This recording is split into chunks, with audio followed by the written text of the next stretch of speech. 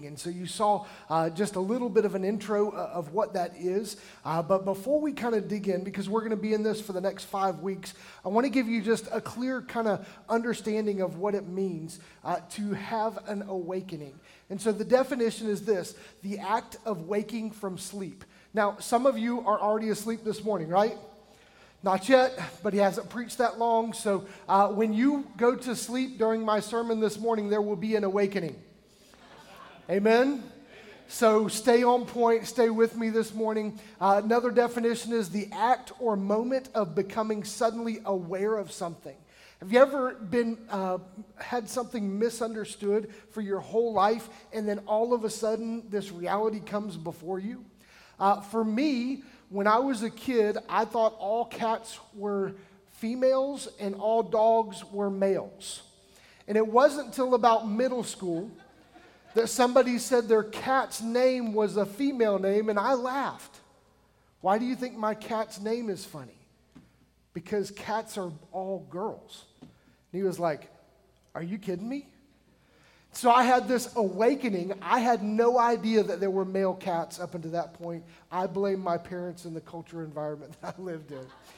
Whatever the place, we have always all come to an awakening of understanding. And so in a spiritual understanding or in a church world, it's the recognition or realization or coming into awareness of something, a rude awakening to the disagreeable facts, a renewal of interest in religion, especially in a community of revival. Now, I want you to think this morning, because there may be something in these next 5 weeks that causes you to awake, that causes you to wake up. You're going to be challenged in some of your belief systems, some of the things that society and the world has told you to believe in, and you need to awaken from those. Have you ever been in a really deep sleep where you're just snoozing along and then something awakens you? Anybody been like this? For me, in our household, we had moved in and we had hung a picture, and it was actually above the doorwell before we go into our bedroom. And so this was probably about 3 o'clock in the morning. And this picture falls and clangs, and we're sitting there in the bedroom going, for me, I wake up and I go, it's game time, Jeff. Protect your house. In your pajamas with no shirt on, you got this. I kind of went into protect mode, and as I looked around my house, I saw nothing but a picture had fallen. And I was like, we're going to burn you, picture. You don't know what to do, but you've been awakened. This has happened a couple of times to us in our household where we kind of go into protect mode and make sure that the kids are taken care of. Anybody with me? Anybody have these things that have happened to us? This morning, as we study Scripture, there's going to be a passage of Scripture that's going to cause you to just wake up in some areas. And so I hope that you'll wake up with this. When it comes to a spiritual awakening, I want to give kind of a clear understanding before we go into this. When you have placed your faith and trust in Christ, the Lord has awoken your heart. He has awakened you to what the light is and what darkness that you've come from. When you become a child of God, there is this inheritance in heaven that is given to you for all of eternity. And I think that this is the most important awakening that any of us can go through. And so maybe you came here just out of an invitation from a friend, or somebody drug you here, somebody told you that they'd buy your lunch afterwards. Whatever case that brought you into this place this morning, I want you to know the most important thing that could take place today is for you to place your faith and trust in Christ. Amen. Look, we'll talk about this more here in just a little bit, but I want you to understand all of us need an awakening to take place in our life. And so in Ephesians chapter 5 and verse 14, in the second part of this verse, we have to understand what our awakening should look like.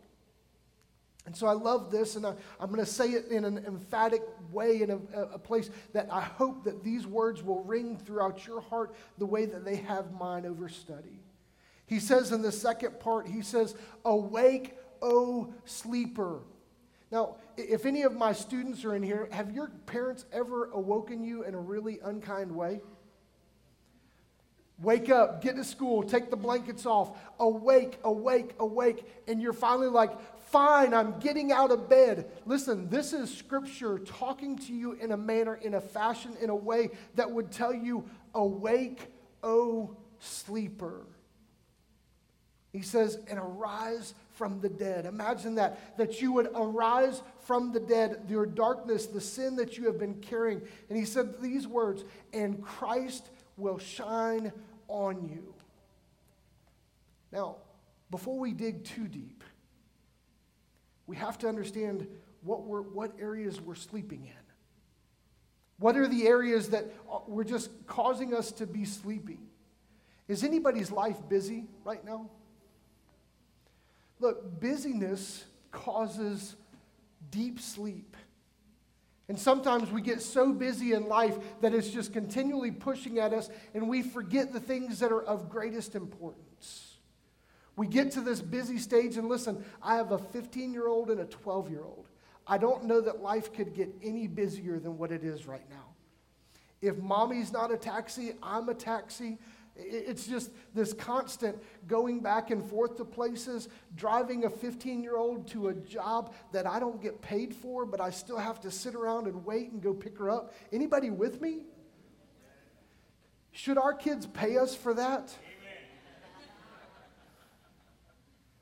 When we think about this, we get busy and we're fulfilling everybody else's expectation, what everybody else wants to do. And maybe you've been to this place where you're sitting there going, I'm tired, I need a break, I just want to be home by myself. We get busy. Busyness is one of the greatest things that causes us to fall asleep at the wheel. Have you ever been driving along? And maybe you're on an important phone call or just something's taking place where your mind is just so focused on what's taking place that you forget where you're going. Or you know where you're going and you get there and you go, how did I get here? I think for most of us as Christians, we are asleep at the wheel of what God has called us to do. It's said that most of those people that do work are working harder than ever before right now. In most jobs and most scenarios, if you are diligently working, you are pulling 3 to 4 people's jobs all at once. We're trying not to miss out on anything. We're trying to stay connected to all of the social events. We're trying to stay connected with everything that takes place. But can I tell you, you are asleep and you are focused on the wrong things. Allowing ourselves to continually be distracted. Now that second part where he says that he would shine upon us. Now if I were to ask the question and say, how many of you want God's grace to shine upon you? Just slip up your hand. I mean, just all of us would want that, would genuinely desire that. But listen, if I told you to wake up and do the things that God would shine upon you, most of you would go, no, I'm good. Listen, being a Christian is a call to an awakening, a calling to do what God's purpose is. And so we have to stop being asleep at the wheel. This series will focus on the areas that we need to awaken. And so to start in 2 Chronicles chapter 30, we see this great biblical example of a people, of a generation, of a culture that was asleep. To give kind of context to what this is, a guy named King Hezekiah had come into leadership. And the people of Israel, if you know anything about the people of Israel, they would fall in love with God, they would grow close to God, and then soon after that, they would begin to pull back. They would begin to worship other gods. They would begin to put things in place that took the place of who God is. King Hezekiah had this great burden for the people of God to wake up, to genuinely awaken their hearts. They had gotten so busy at this point that they had stopped doing the Passover.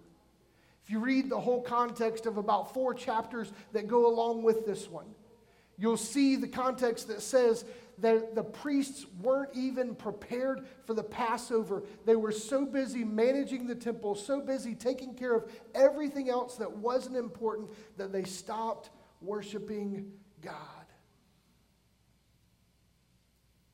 I think in our lives, we are more wealthy, we are more blessed, we are more affluent than ever before, and we are more busy than ever before. Anybody remember being a child and going to your grandparents' house and thinking, man, this is boring. They just sit around all day drinking coffee and reading the newspaper. And I remember the greatest thing that my grandfather would do would be to take me fishing or take me to eat Chinese food or something along those lines. But I remember there was a generation that was before us that knew how to pause and knew how to rest. The reality is, if we don't find ourselves busy at every turn, at every situation, we feel like we're missing out. I think God is telling us sometimes to stop and to listen to Him. Listen to His voice. So the same thing was taking place with the people of Israel, and they were getting distracted with all of the events that had come to play. The interesting thing that most of the time in this situation, we want to look at the outside world and begin to blame the outside world. And listen, I can have these conversations. Society has changed. Everything that's in our world, Hollywood and politics is the problem. We think that the younger generation is the problem. But listen, the thing that is preventing an awakening that's taking place at Pooler Bible Church in our culture is sin. Catch that. The thing that keeps an awakening from taking place in a community is a community of Christians that are harboring secret bitterness, anger, and infidelity. Do you know the thing that was keeping the people under King Hezekiah's rule from turning back to God was the sin that was running rampant in their lives? Now listen, at this point in the sermon, most people that are dealing with their own individual sin are going to begin to tune me out. But before you do, listen. If you don't deal with your sin, God will. Listen, I love you, I care about you, but I am tired of seeing a whole congregation, a whole culture, a whole community live like nobody matters. And God is saying, why won't you live according to my scriptures? King Hezekiah found himself in this exact same predicament, this exact same understanding. And so I'll read a few of these passages of Scripture to give us kind of the context and the understanding that goes with this. Hezekiah, he begins in chapter 30 and verse 1. Hezekiah sent to all of Israel and Judah and wrote letters also to Ephraim and Manasseh that they should come to the house of the Lord at Jerusalem to keep the Passover to the Lord. Now understand the context of what the Passover is. This is a feast that they would come together and it would celebrate God sparing His people. Remember, under this time period, when the plagues of Egypt began to take place, this was a beautiful picture of God's grace. So he continues, for the king and his princes and all the assembly in all of Jerusalem had taken counsel to keep the Passover in the second month. But listen, for they could not keep it at that time because the priests had not consecrated themselves in sufficient number. Catch that. The priests, the men of God, the Levitical priesthood, were the people that did not take the time to deal with the sin in their own lives. Continues. He says, and the plan seemed right. He said the king's plan seemed to be right to the king and all of the assembly. So they decreed to make a proclamation throughout all Israel from Beersheba to Dan. And the people should come and keep the Passover to the Lord, the God of Israel and Jerusalem. And they had not kept it as often as prescribed. Now understand that the king kind of takes this a little bit seriously. He says, listen, we are going to celebrate the Passover. We are going to do this. We are going to glorify God. We are going to make sure that we are completely focused on worshiping Him. Now imagine all the people at the time period are blaming the priest and saying, the priest didn't consecrate themselves. The priest didn't do their job. They didn't take care of it. There was resentment. There was anger. There was bitterness that was coming into this. And they were going, I don't even know if I want to do the Passover anymore. I don't even know if I believe in God. King Hezekiah sent out this invitation for all of them to be a part of it. So he continues with this in verse 6. He says, so couriers went throughout all of Israel and Judah with letters from the king and his princes, as the king had commanded, saying, O people of Israel, listen, return or awaken. Make sure that your hearts are right. Awaken to the Lord, the God of Abraham, Isaac, and Israel, that he may turn again to the remnant of you who have escaped from the hand of the kings of Assyria. Then he gives a warning. He says, don't be like your fathers of previous generations. Make sure that you are the one that is not faithless. And as I was reading this passage of Scripture, I began to kind of think about my generation. I'm 44 years old, and I'm to this point in life where I've got middle schoolers and high schoolers, and I think about the people that I went to high school with. And I question, are they serving the Lord? Are they even involved with the church? Are they even involved with a community of believers? It saddens me to think that what if my generation was the next generation to say, hey, don't be like them. They drifted from the Lord. They wandered far and they never came back. And then he calls them, and he uses this term, a stiff-necked generation, people that were into their pride. Verse 8, do not now be like a stiff-necked as your fathers were, but yield yourselves to the Lord and come to his sanctuary. I love what he says in verse 9. For if you return to the Lord, your brothers and your children will find compassion with their captors and return to this land. For the Lord your God is gracious and merciful and will return away from his face if you return to him. So we see this kind of beginning to take place. He says, God, be faithful to us and turn back to him. So I want you to understand this morning, you have a cause for an awakening. If you have been far from the Lord, if you have drifted far away from him, if you have allowed busyness and sin and all of these things to run rampant in your life, you have to make the decision to turn back to him. You say, Jeff, this is a little bit forceful, and usually you're nicer and kinder and gentler. And I would tell you, this is Scripture, not Jeff. The reality is that we have to turn back to him. You say, Jeff, I'm kind of happy and content living just how I want to live. Go back to Ephesians chapter 5 and verse 6. I love what he says in the context of this passage of Scripture, because he gives us a real understanding of what this should look like. He says in verse 6, he says, let no one deceive you. Now, has anybody ever been lied to? Has anybody ever been deceived? Listen, all of us, whether you see something on social media and you think that it's true, whether you see something in the world and you think that it's true, whether you have trusted somebody and they have completely burned you, all of us have been deceived. But he tells us, let no one deceive you with empty words. Can I tell you what the empty words are that most of us have been deceived with? Is that you can follow Christ and live however you want to live. Look, Scripture tells us a complete different example. Listen to what he says in this. He says, let no one deceive you with empty words. For because of these things, the wrath of God comes upon the sons of disobedience.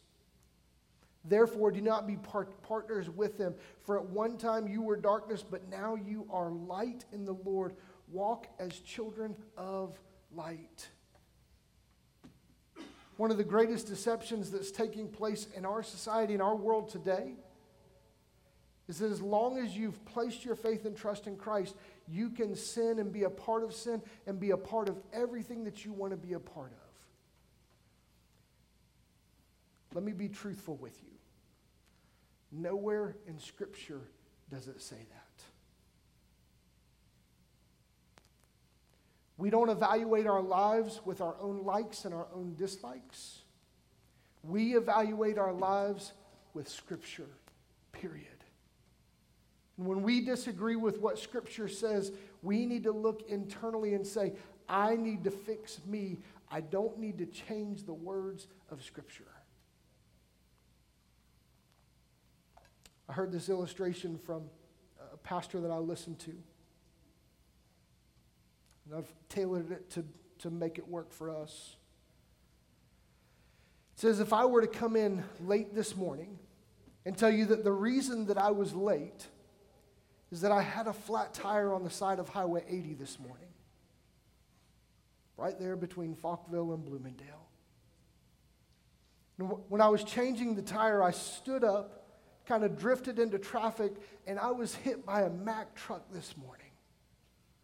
And it really hurt. But I finished up putting the tire on the car, and I came here and I'm ready to preach to you this morning. You would come to one of two equations here. Either I'm lying to you, or you would think that I was deceived, that I was asleep, I had a dream. The reason that you would come to that conclusion is this. Because when somebody gets hit by a Mack truck, they look differently than they did before. Amen? If you have placed your faith and trust in Christ, you look different. Listen, I'm not talking about your appearance. I'm not talking about your outside. Here's what I'm talking about. When you start a relationship with Christ, you look different. When you submit to God, your life is drastically different. I was having this conversation with one of our elders at breakfast this week. He was talking about when his dad accepted Christ. He went in the next day and he was known for playing pinochle and gambling his furniture away and all these things like that, and drinking to the point where he could barely walk to get into the house. And his friend said, hey, you're going to play pinochle with us this afternoon. And he said, boys, I'm done with that. I'm a child of God. Listen, it's not about pinochle or alcohol or any of that. He wanted to make sure he glorified God. I'm talking about people that are working on getting sin out of their life. Have you ever worked in an environment, and so this is a little bit unique and a little bit different for me because I've been in church life and most of the people that I work with or hire on staff are believers. Notice I said most, I questioned some. No, just kidding. Just a joke. But have you ever seen somebody and been around them at work and you just noticed something was a little bit different about them? They've stopped being so aggressive with you. They've started showing grace. They've stopped cussing in your environment. They're trying to work on things. You see this sin begin to take over or just remove from their life, and there's a joy and a countenance on their life. Look, the greatest misconception is that you can get saved and nothing can change. The reality is that when you know Christ, when you place your faith and trust in Christ, immediately a joy sets in. Look, I'm talking about people that are working on getting sin out of their life. I'm talking about people that love worshiping and learning the scriptures. I'm talking about people who hunger for fellowship with other believers. I'm talking about a change in your life where everyone notices. I think, personal opinion in this spot here, most churches have tailored their services, their church, to look as much like the world as they possibly can. And I would tell you, we've done a great disservice in representing Christ. Look, we need to look like Christ. And sometimes that's far from what we live in and far from the culture that we're in. So my concern for you is that somebody has shared empty words with you and that you've believed them.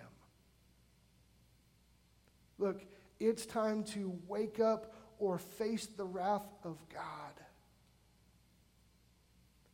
One of the things that I study, and maybe I'm just a church nerd, but I study church history and biblical history.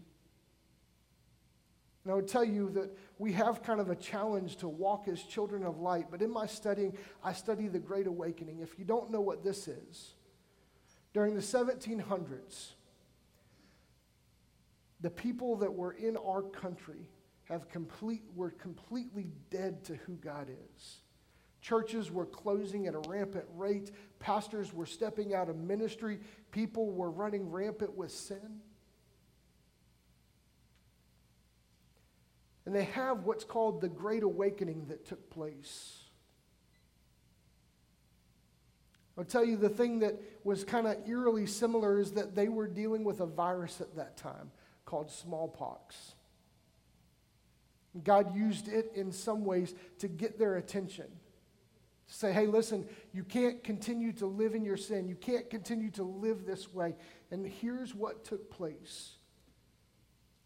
There was a pastor named Jonathan Edwards and George Whitefield.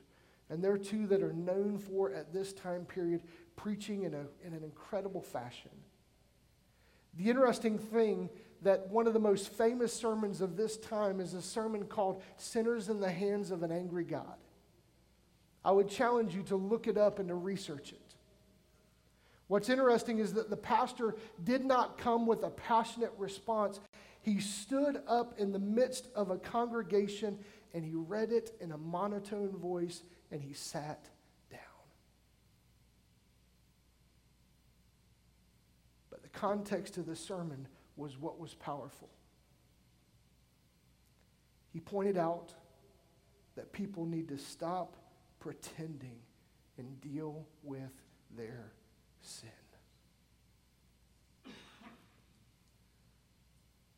This morning, you have been deceived. And that the sin that you're allowing to run in your life, that you've become comfortable with. Now, the interesting thing is that I haven't dug into any individual area of sin this morning, but God is speaking to you on what you need to deal with.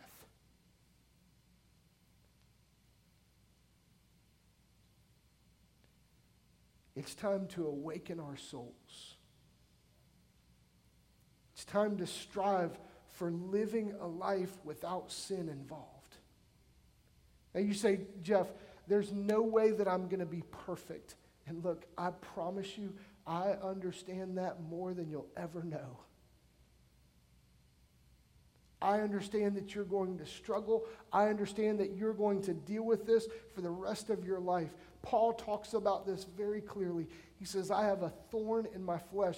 The things that I don't want to do, I continually do. The things that I desire, I struggle to do. Listen, all of us are in this exact same position, but for some reason, our culture has just adopted a welcoming and an understanding and saying, sin, you can stay with me as long as you want. Please understand, that is not what the message of Scripture tells us. He tells us to stop sin. Let me close with two quotes from J.D. Greear on this topic. Nothing drives out the presence of the Holy Spirit like unconfessed sin in the church. When you think about why the church is not exploding, why the church is not growing, why the church is not moving in the right direction, the reality is it's not based on the pastor or the programs or the elders or the deacons or any of those other things. It's because we are allowing sin to run rampantly in our life. Second quote. Revival and awakening always begins when God's people get serious about their sin. In the 1700s, 50 to 60,000 people trusted Christ for the first time.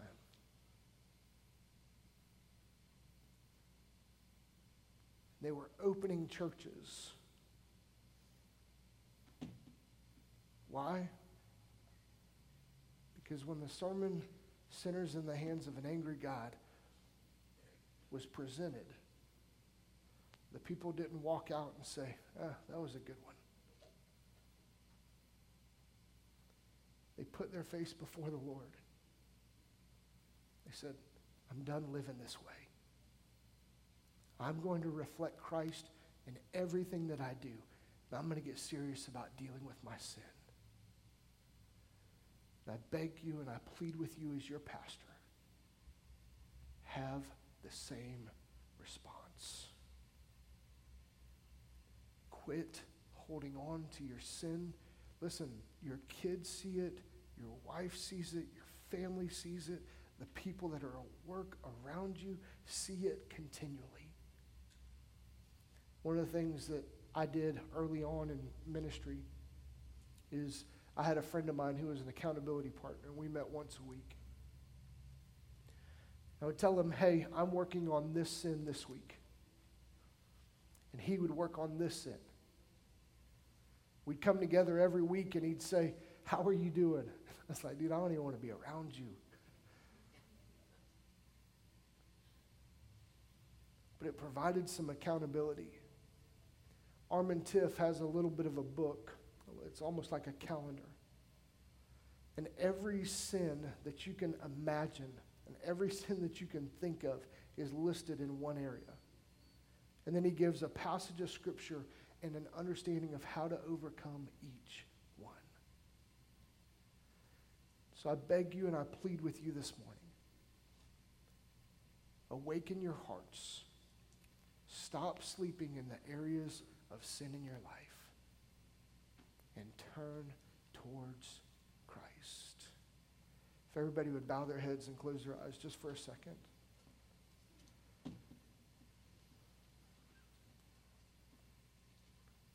I know that this morning's message has been very pointed. It's interesting that even in my preparation, I sent this out to a friend of mine and said, too aggressive, too hardcore for people.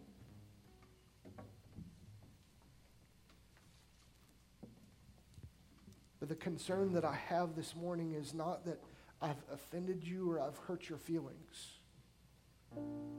The concern that I have for you this morning is that as the Holy Spirit speaks to you in these passages of Scripture and you know the sin that you're harboring, you know what you're dealing with,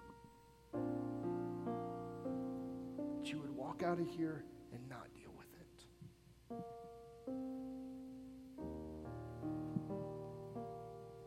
Listen, churches are full of people that don't want to be serious about their relationship with God.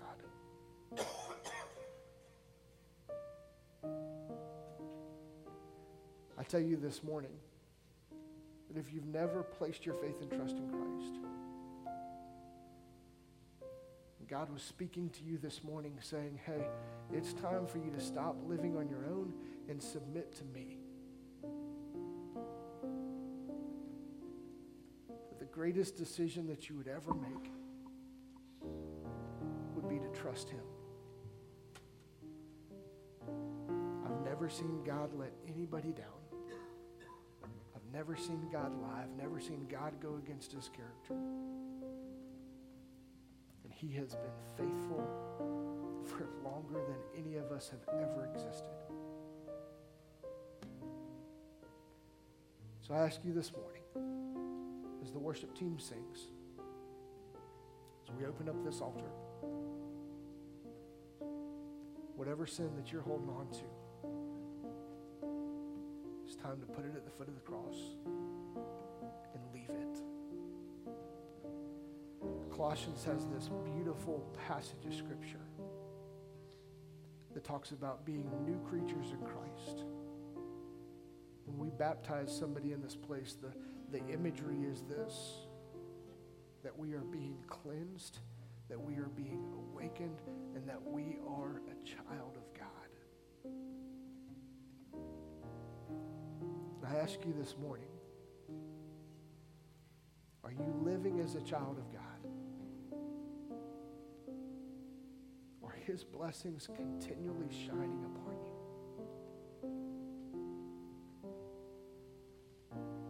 Or are you living like the person that you put to death, that you left behind? Please don't walk out of here today without beginning to deal with your sin. Dear Heavenly Father, I come to you humbled this morning, Lord, knowing that you're speaking to me just like you're speaking to everybody in this room. Father, may you awaken our hearts. Help us to stop sleeping at the wheel and allowing sin to run rampant in our lives. Father, may we get serious about living for you. May we not be the generation that they look at and go, don't be like them. They didn't take God seriously. May we be the generation that they look at and says, those people trusted God. Those people depended upon God. Those people reflected the image and the glory of God in everything that they did.